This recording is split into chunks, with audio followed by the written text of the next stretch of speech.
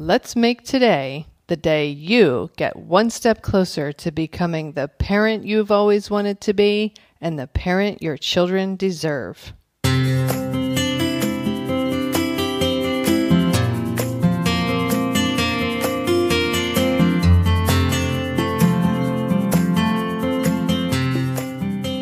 Hi, and welcome to Powerful Parenting for Today's Kids. I am your host, Erin Taylor, and I have wanted to help parents and children literally since I was 11 years old. I created this podcast to help you make a stronger, healthier, deeper connection to your child, to understand the inevitable challenges a little better, and learn some new ways to navigate them when they occur. Thank you for spending some time with me. Now let's get this show started. Hello, and welcome to a special episode of Powerful Parenting for Today's Kids. Today, I'm starting something cool and different. My husband, Jay, and I have a podcast called Maximizing Life in the Middle, and we have decided we are going to merge the two podcasts together. So over the weekends for the next few weeks, I'm going to be sharing throwback episodes to those episodes from Maximizing Life in the Middle. So I hope you enjoy this inaugural episode from way back when. Welcome to Maximizing Life in the Middle, a podcast featuring two people consciously living and loving as husband and wife, parents, and individuals working to make the most out of their lives. I'm Jay Taylor. And I am Erin Taylor, and we are so happy that you are spending some time with us today.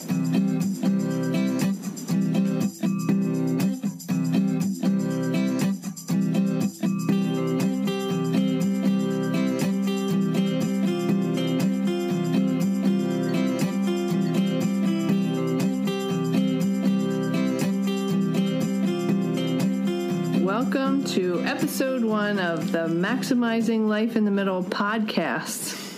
My name is Erin Taylor, and I'm here with my husband, Jay Taylor.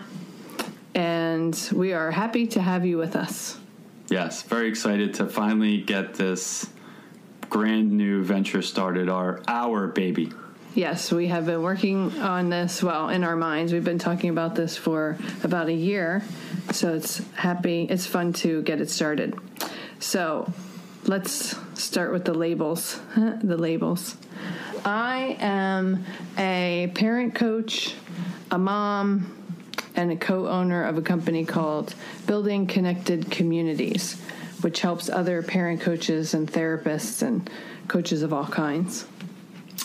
And I am a financial advisor, as well as a comic book artist, publisher, creator, owner of a comic book company called OnTheSquareComics.com. Oh, that's the website. On the Square Comics is the name of the company. I am a dad. I am an avid volleyball player, coach, savant. Junkie. A volleyball junkie. I guess that's my primary group of my labels. So. Okay, so now that we have that out of the way, let's tell our listeners why we decided to do this podcast. Yeah. So I don't know what your thoughts were initially about this, but the thing I think kind of tags back most easily to me is a group of Facebook Live and Periscope videos that we did a year ago, I guess we started, where we basically just came to the conclusion that we wanted to share some of the joys and tribulations, mainly joys, of what was, we felt, a pretty good way that we worked together to try and strive to maximize life as we approached what we hope is a nice long middle section of our lives, and all the various joys and complications that go along with raising kids, running multiple businesses, working from home, pools, small critters, all those various things, and having a nice marriage, a healthy marriage. Yeah, absolutely. Well, maybe it goes without saying, but it doesn't go without saying is that's kind of the foundation of it all. The sign that hangs over our door that says, all because two people fell in love. So certainly I think that's what originally kind of started this for me. And then when we saw the response from, I would say mainly people in your audience, though a few people who were, people who are fans of mine or friends of mine or whatever, saw the stuff and appreciated it. I think the response from the folks who were in your audience really kind of encouraged us. Yeah, encouraged us and invigorated us with the idea that, hey, we had something valuable to say, and that could help people. Yeah, to share with people, and that could serve as something to give to people. So that's what when I think about why are we doing this, that's what I think about. Well, what I think about is pretty much the same thing. And I also know for me, the desire to help people has been something that I don't remember a time in my life when I didn't want to help other people. It's just in the fabric of my being. And so when we got that encouraging response from those people last year, it really made me think, wow, we certainly aren't perfect, as no one on this planet is. And we don't have all the answers, but we have a lot of ingredients and a lot of tools that help to make a successful life. And if we've got some things figured out that could help other people as they're trying to figure stuff out in their own lives, then to me it almost seems selfish not to share it, not to share those ideas and what we've figured out or what's worked over our lifetimes. And it's communication, right? Which is what this is, right? We're now trying to talk about how we communicate and communicate that to other people and get that message broadly out there. We spend a lot of time, have always spent a lot of time talking, maybe sometimes obsessively so. What? I don't know what you're talking about. Yeah, to each other, to our kids, to friends. Erin will be the first to talk about how to... There it goes again. How to talk. But we'll be the first to talk about how when she found the tribe of people in the past 5 years or so of the group surrounding her work as a parent coach and through building connected communities, those people where she could have deep and meaningful conversations that get really to the heart of a matter, and you're not afraid to open up, be vulnerable, which for guys is like, what are you talking about, and say what you really think and feel without necessarily worrying about the response of the other person, trusting that person's response is going to view you in the most positive light possible and not react to what you're saying, without doing it through the prism of, well, I know what this person's, heart, thought processes, all those things are, and that's something that as a couple we've always sort of done, right? We've always said, okay, well, we're going to say what we say, and we're going to understand the place that it comes from, and it's always from a standpoint of, okay, well, I know we have the best interests of what we're trying to do together at heart, and so if something you said you vehemently disagree with, you still view it from that perspective. Yes, trying to take the other person's viewpoints into consideration, I think, is a huge, valuable thing when you're communicating, either with your spouse or with any other person, your child, your friend, your neighbor, whoever. Trying to see the world through their eyes to the degree that you can is always helpful in helping you to understand or try to understand where they're coming from or why they feel the way they do about something or what their perspective is. and even to the point of saying, well, you know, when we listen to other people and they talk, there's always a risk of, you know, what I say might really fly in the face. That might upset that other person. It might be something that they don't want to hear. But if you can do it from a perspective of hold this germane in your mind between the two of us, is that no matter what, you have my best interests at heart. Yes, as do you for me. And so if you're saying, hey, you know, you haven't been to the gym lately a whole heck of a lot, you know, it can be read as understood of, yeah, you know what, it might be that I let myself get a little out of shape over the winter, but it's only because you know that come the summer I'm going to be wondering why I play in a volleyball tournament and I'm not doing as well as I want. Or one of us might say in a kind of semi-joking manner, like, oh, you didn't have enough water today, which means, hey, your breath kind of stinks. Mm-hmm. But or you're awfully grouchy, or any of those things. What is going on with you today? But it always or usually comes from a standpoint of recognizing that the other person's only saying that. Whereas you could, if you were in a different situation, you might react to that. You might go, oh, what do you mean I'm grouchy? You know, that kind of stuff. Whereas it usually helps us, helps us to self-identify and say, yeah, I am in a grouchy mood, and it's because 20 minutes ago I wanted this to happen, and instead this other thing happened. Or it didn't work out, and now I'm annoyed about it, so it's spilling over into so other now things. I'm yelling because the dishes are piled improperly, or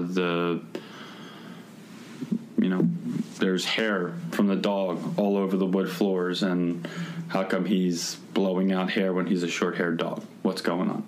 So, yeah, so that communication and that ability to kind of help the other person sort of work through things in the most open way is, I think, one of the key things that we have that's beneficial. I think another thing that cannot be overstated, I always say that backwards, cannot be overstated, is the benefit or the importance you're done. You've already understated it. Yeah, and the importance of mindfulness. Right. So, I mean, there's so many different elements that go into it, but developing a relationship where you trust that the other person's comments or feedback are coming from a true, authentic desire to hold your best interests in mind, that you have to develop over time. And then having working at becoming, as you know, ever more mindful about yourself, learning about yourself, learning who you are, what your triggers are, why you say or do or think the things you do, where it comes from in your past, and really just understanding yourself more and being more aware. Eckhart Tolle talks about this. My friend and mentor, Dr. Shefali, talks about this. Not just being the person who is doing the talking, but being the observer of the person who's doing the talking. So when you are interacting with someone, not just being so caught up in that interaction that you don't have any higher thought process about it, you're just reacting. That's how arguments snowball out of nowhere. You know, people find themselves in an argument and say, how did this happen? I was just asking you a simple question, and now we're yelling at each other. What just happened? That's because the two people who are involved most likely are being triggered by each other, but they're not observing their own selves in that interaction. They're just in it, and they're reacting.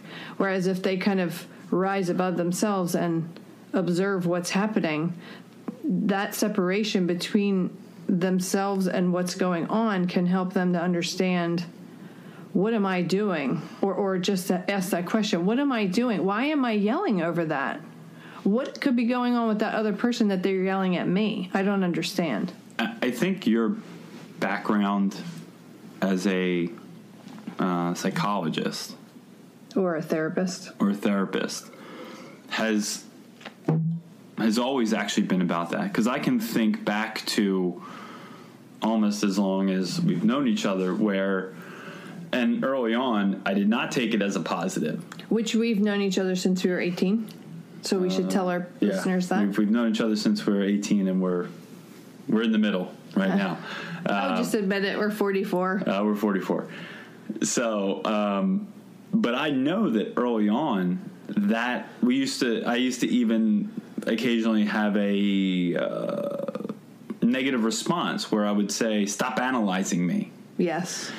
And that triggered you deeply. Yeah, because I felt like at that time, I felt that you were constantly sitting back and speaking over here, but that other part of your brain was looking at my reaction to your words and trying to trying to say, well, this is because X happened when you were a kid, or because X, this morning or whenever it happened, again, in the past. And it bothered me, because to me that felt like you were trying at that point. But we were in college, and I was a psychology major. Or even after that too, it felt like there was some sensibility of you were trying to game it, like use it as a weapon. Yeah, weaponize it, like, oh, well, I know your response is going to be this because of that, so I'm kind of coming back at you and saying this is why you're responding that way. Out over time, I came to realize that not only were you doing that to me as the person you were speaking to, but you were also, or maybe you've improved at this, definitely doing it for yourself at the same time. Yes. Not only looking at, okay, where are the responses of this person coming from who's talking to me, but also saying, where are my responses coming from inside of me? And that, the whole thing of mindfulness, I think I'm very mindful when we are conversing, when we're talking, when we're interacting on some subject that might be contentious at times, to understand that mindfulness thing. I think it becomes infinitely harder for anyone, I would say probably for you too, when you start to talk about those other little cherubs in our lives, our children, because they have a great ability, at least for me, to get right to the things that would trigger me to come off that path of mindfulness. So, they will, our youngest, who is, he can... carbon copy of you. A little bit, though. We'll see how that progresses out over time. I don't want to pigeonhole anybody. No, but he definitely has your personality tendencies. He's very intense. Yes. He's very quick to respond or react. He's emotional. Yeah. He's got a lot of your qualities. And he is also, he knows how, he has a sensibility, or he knows how to, in ways, or just his ways themselves, could trigger me. Right? His obstinate, his at times very... He digs his heels in. He digs his heels in a very verbal and confrontational way. Well, I want to point this out too, and you'll find, our listeners will find, that I will probably quote Dr. Shefali incessantly, because I admire and respect her so much. But as do I. Yes, you do too. So our kids, we sometimes feel as parents like, oh my gosh, they push our buttons. They know my buttons and they push it. Why do they keep pushing my buttons? And she says that the exact children came into our lives to show us where it is we need to grow as parents and as people.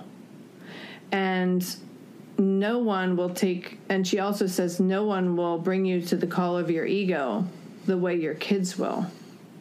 And so when our youngest digs his heels in and has his intense response or reaction to something, that triggers you. But it's not like he's sitting there calculating like, I know how to get under Dad's skin and push his buttons. I'm just gonna, not at all. I'm just gonna dig my heels who he in. is. Right, he's just being who he is. And Dr. Shefali would say, and I completely agree, that he came into your particular life. He, that child himself, came to us because he is here to show you where it is you need to grow. Just the same as I think our daughter came to our lives to show me where it is I need to grow. And I think our oldest son came into our lives to grow us both up. I think he has grown both of us up. So I want to make that point, though, that our kids they're not like calculating like I know how to push their buttons. Right. It's just them being them, but the particular child came to us to push, to show us where it is we need to look a little deeper and grow up. True. Yeah, I mean, I am by nature, a conflict seeker, maybe a little bit. No, you're just not a conflict avoider. I'm not a conflict avoider. I don't think you seek it. I don't think you start it, but you won't. You don't easily. I don't easily walk away from conflict, and nothing will exacerbate that tendency more in me than a 9-year-old. He's not 10 yet, even though we celebrated his birthday 2 days earlier yesterday, saying, I will not do that. Do thing X. How about signing up for blah, blah, blah activity? I will not play that sport. It's with zero thought on his part either. Yeah, but he's not pressing your buttons. He's just being him. He's just being him, and his immediate intention is he wants to say no. Yeah, I will not do that. I will not do that. Emphasis on not. And it's like a cartoon version. Like, like a red filter drops over my eyes when this 9-year-old is taking such complete control of his destiny with zero thought on his part and saying, no way, I'm not going there, I don't care. And he'll repeat it multiple times as you give him reasoned responses. But can I also make a point there? You said you feel the red filter go over your eyes, so because you're seeing red, as your 9-year-old takes control of his destiny. So let's make sure that I think that was a good choice of words there, because he is trying to take charge of his destiny, and why shouldn't he? Yes, and he absolutely That's should. What we want. Right. But as we have seen, you've got a great way of dealing with him. Because he's not the one who's come to me to grow me up. Right. He's not on your idiosyncrasy or whatever word you want to use to describe that. He doesn't press my buttons. He's not pressing that button on you. So you'll just sit there and go, absolutely. Great. Yeah, that's fine. You don't have to do that. And then what happens 15 minutes later? If it's a reasonable thing, he'll come around to doing it. He's doing it. And he's doing it in some cases happily and gladly. And no need for punishment, no argument, no threats, nothing. Right. Nothing. Just because I understand, here he is digging his heels in. If I meet that resistance with my own resistance, we're going to have an eruption of a volcano. And like the atom bomb where it goes whoosh into like a mushroom cloud. Yeah, we're going to have that in front of us. But for him, if we just allow him to express himself and say, I am not doing it, allow that kind of energy to pass through him and through the room, many times it will just pass right out the door and be gone. And then we can move on with our day. Now, sometimes, though, if he says, I am not. There's no amount of cajoling. No, but, I mean, maybe he's not supposed to do that. Right. Maybe we're not supposed to force him. So I think we have to back off, not be triggered by that word NOT, and just allow it to play out as it will. You know, when we're talking about an activity or a sport or a whatever, and he says, I am not doing it, sometimes if we don't react to it, he'll eventually come around to agreeing to it, and sometimes he won't. And if we have not pushed his buttons by digging our heels in, and he continues that stance of, I'm not doing it, I'm not, then I think, you know, it's important to honor that.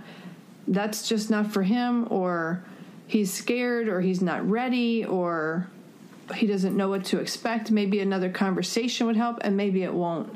But as soon as that red filter goes over your eyes, you no longer the adult has left the room. Yep. And that is definitely something that back to where we started with this, the idea of mindfulness. That is where my sense of mindfulness fails me to this point.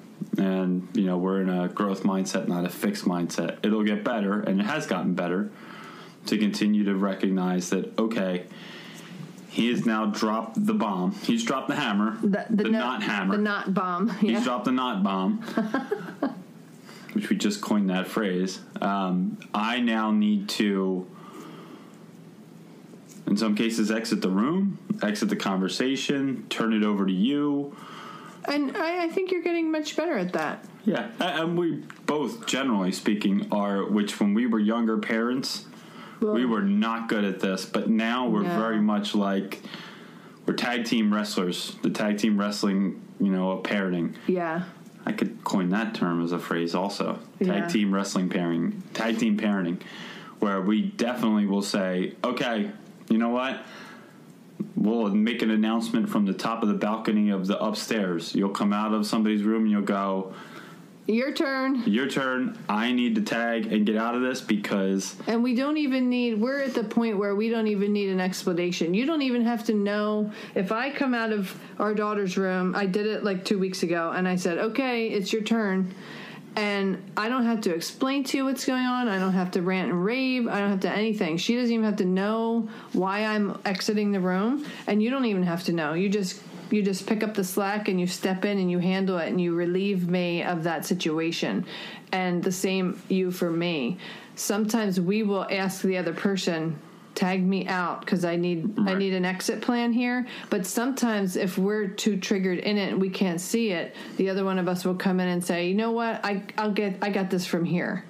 And then we just let them leave. Right. Whereas when we were younger and we were trying to do that tag teaming, I think when one of us was trying to bail the other one out, the other one feeling already triggered by the child now was added doubly triggered by the other parent. Like, you think I can't handle this and you're trying to let me off the hook? How dare you? I got this. Meanwhile, the adult has left the room and nobody's got it because everybody's upset and nothing productive is happening. Right. And the kid, you know, is the child is continuing to suffer because once it gets down to the point of you in that mode with your child, it's back to the Shefaliism of look at your interactions. Are what you're doing, is it building connection? Is it building a connection with your kid, or is it severing or disconnecting? Severing or disconnecting you from your child. And my point would be that, you know, anytime you find yourself in an argument with your child, you're probably working your way around to severing the connection with your child. And that is what happens when that filter drops over, or when those buttons are pushed too much, or when any of those various little examples of things that we're talking about occurs. So I just wanted to ask one thing about that. 2 weeks ago or so, when I asked you to come finish bedtime up and tag me out, I was feeling very triggered, and I knew before it got any worse or before the interaction went downhill, I needed to exit. So you took care of it. But when I removed myself from the situation, I then went and sat quietly and tried to figure out what the heck is going on. Why am I so upset in this moment? And the realization that I had was that she's 12 now, and so she's in that tween transitional phase where she's starting to have a stronger, louder voice of her own and her own ideas, and she's not just saying, "Oh, okay, that sounds like a great idea, Mommy," to everything I suggest. Sometimes she's saying, "Well, wait, I actually thought we should do it this way, or I wanted to do that instead of this." And so sometimes I'm still getting triggered by that. I'm still working through kind of catching up to where she is developmentally. So sometimes I find that her needing to speak louder is, have more of a voice is triggering me. So do you do that too? Like if you ask me to bail you out, tag you out, or if I kind of give you the exit door and take over, do you then go away and also try to figure out what in the heck went wrong there? I do, but I also know that inevitably in those situations that you're going to come to me as soon as you're done with whoever, Brady typically, and say to me, "What's going on?" Like, much like our oldest would say, "I'm not getting away with no conversation," right? And so, in those moments, a lot of times, and I am, by I think general acclamation, probably the more volatile, emotional, sparky, whatever you want to use that term between the two of us. I'm more likely to have that longer cool down period, I think. So for me, I think, leave the room and start to think about how it went. But I know that many times I still find myself, even by the time you come back and we talk, I'm still, but he, and he shouldn't, and all those things that in a moment right now, as we sit here and we talk and we're very much discussing this, I understand that he wants to exert his own personal agency his on sovereignty. his life. Yes. But my, non-rational brain wants to be like, no, I'm the dad, he's the son, and when my dad told me, I did. I didn't talk back. I didn't, certainly not at 9 going on 10, say, no, I will not do that. That never happened. That wasn't even a consideration. And then some little tiny piece of me still longs for that kind of time, though I recognize that it's not evolved. It's not the way, we would want to be, and it's not necessarily a great thing for them going forward. It certainly seems at times like it might be easier if you could just lay down fiat law and say to your kids, no, you're going to swim practice. I don't want to hear it. You're going. And have that be the way, but it's not the environment that we want to foster for the kids. So, yes. So I see that we're coming up just about 31 minutes, and I think this has been a fun first episode to talk about this stuff. Mm-hmm. And this kind of discussion is what our listeners can expect to hear from us. Sometimes I think we will cover particular topics, specific topics. Sometimes we'll talk about just ways of relating to each other, to our kids, to life. Sometimes we'll talk about how we manage to do. This is another thing I'm going to say. How you manage to have it all without actually having it all. How to feel like you have everything you want, but not having all of it. Because if you have all of it, you'll be so burned out and stressed out you won't be able to stand it. So I think, it's going to be important to talk about that concept, how to have all that you want in your life, how to create the life that you want without having to have it all. Because all of it might not apply to you. Yeah, and we've spent an awful lot of time trying to figure out which things belong in our life, which things we want to embrace and nurture, and which things we just say, that's not me right now. It might be me later on. It might have been me at one point, but right now it's not me. And so, and there's still times where there's ongoing things where we talk about, oh, well, it's a you thing. You really want it, and it would be great if it was still an us thing at times, but it's not. Church springs to mind, which, dangerous to talk about religion, I guess. But, I think the conversations that will be varied. It won't all necessarily be about kids, though they're a huge part of our lives. And, but jobs, work, sports, exercise, creativity, exercise, living a healthy life, all those things, dealing with tricky people in our lives, yep, how to figure out what to keep and what to get rid of, what activity-wise, or even people-wise. Who knows? So thank you all for joining us. We hope you've enjoyed our very first episode.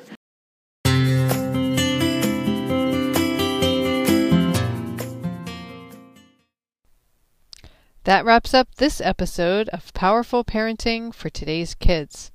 If you know anyone who could benefit from this episode or this podcast in general, please share it with them. Also, I always love hearing feedback from my listeners. I welcome you to send me an email to erin@erin-taylor.com if you have any comments or questions that come up for you in an episode. Our children are our future. Parenting them is the most sacred task we will ever be asked to do. It truly does take a village to raise a child. Let's help each other to raise our children to be who it is they are meant to be. If at any point you feel like you need a little extra help and support, reach out to me. I am here to help you.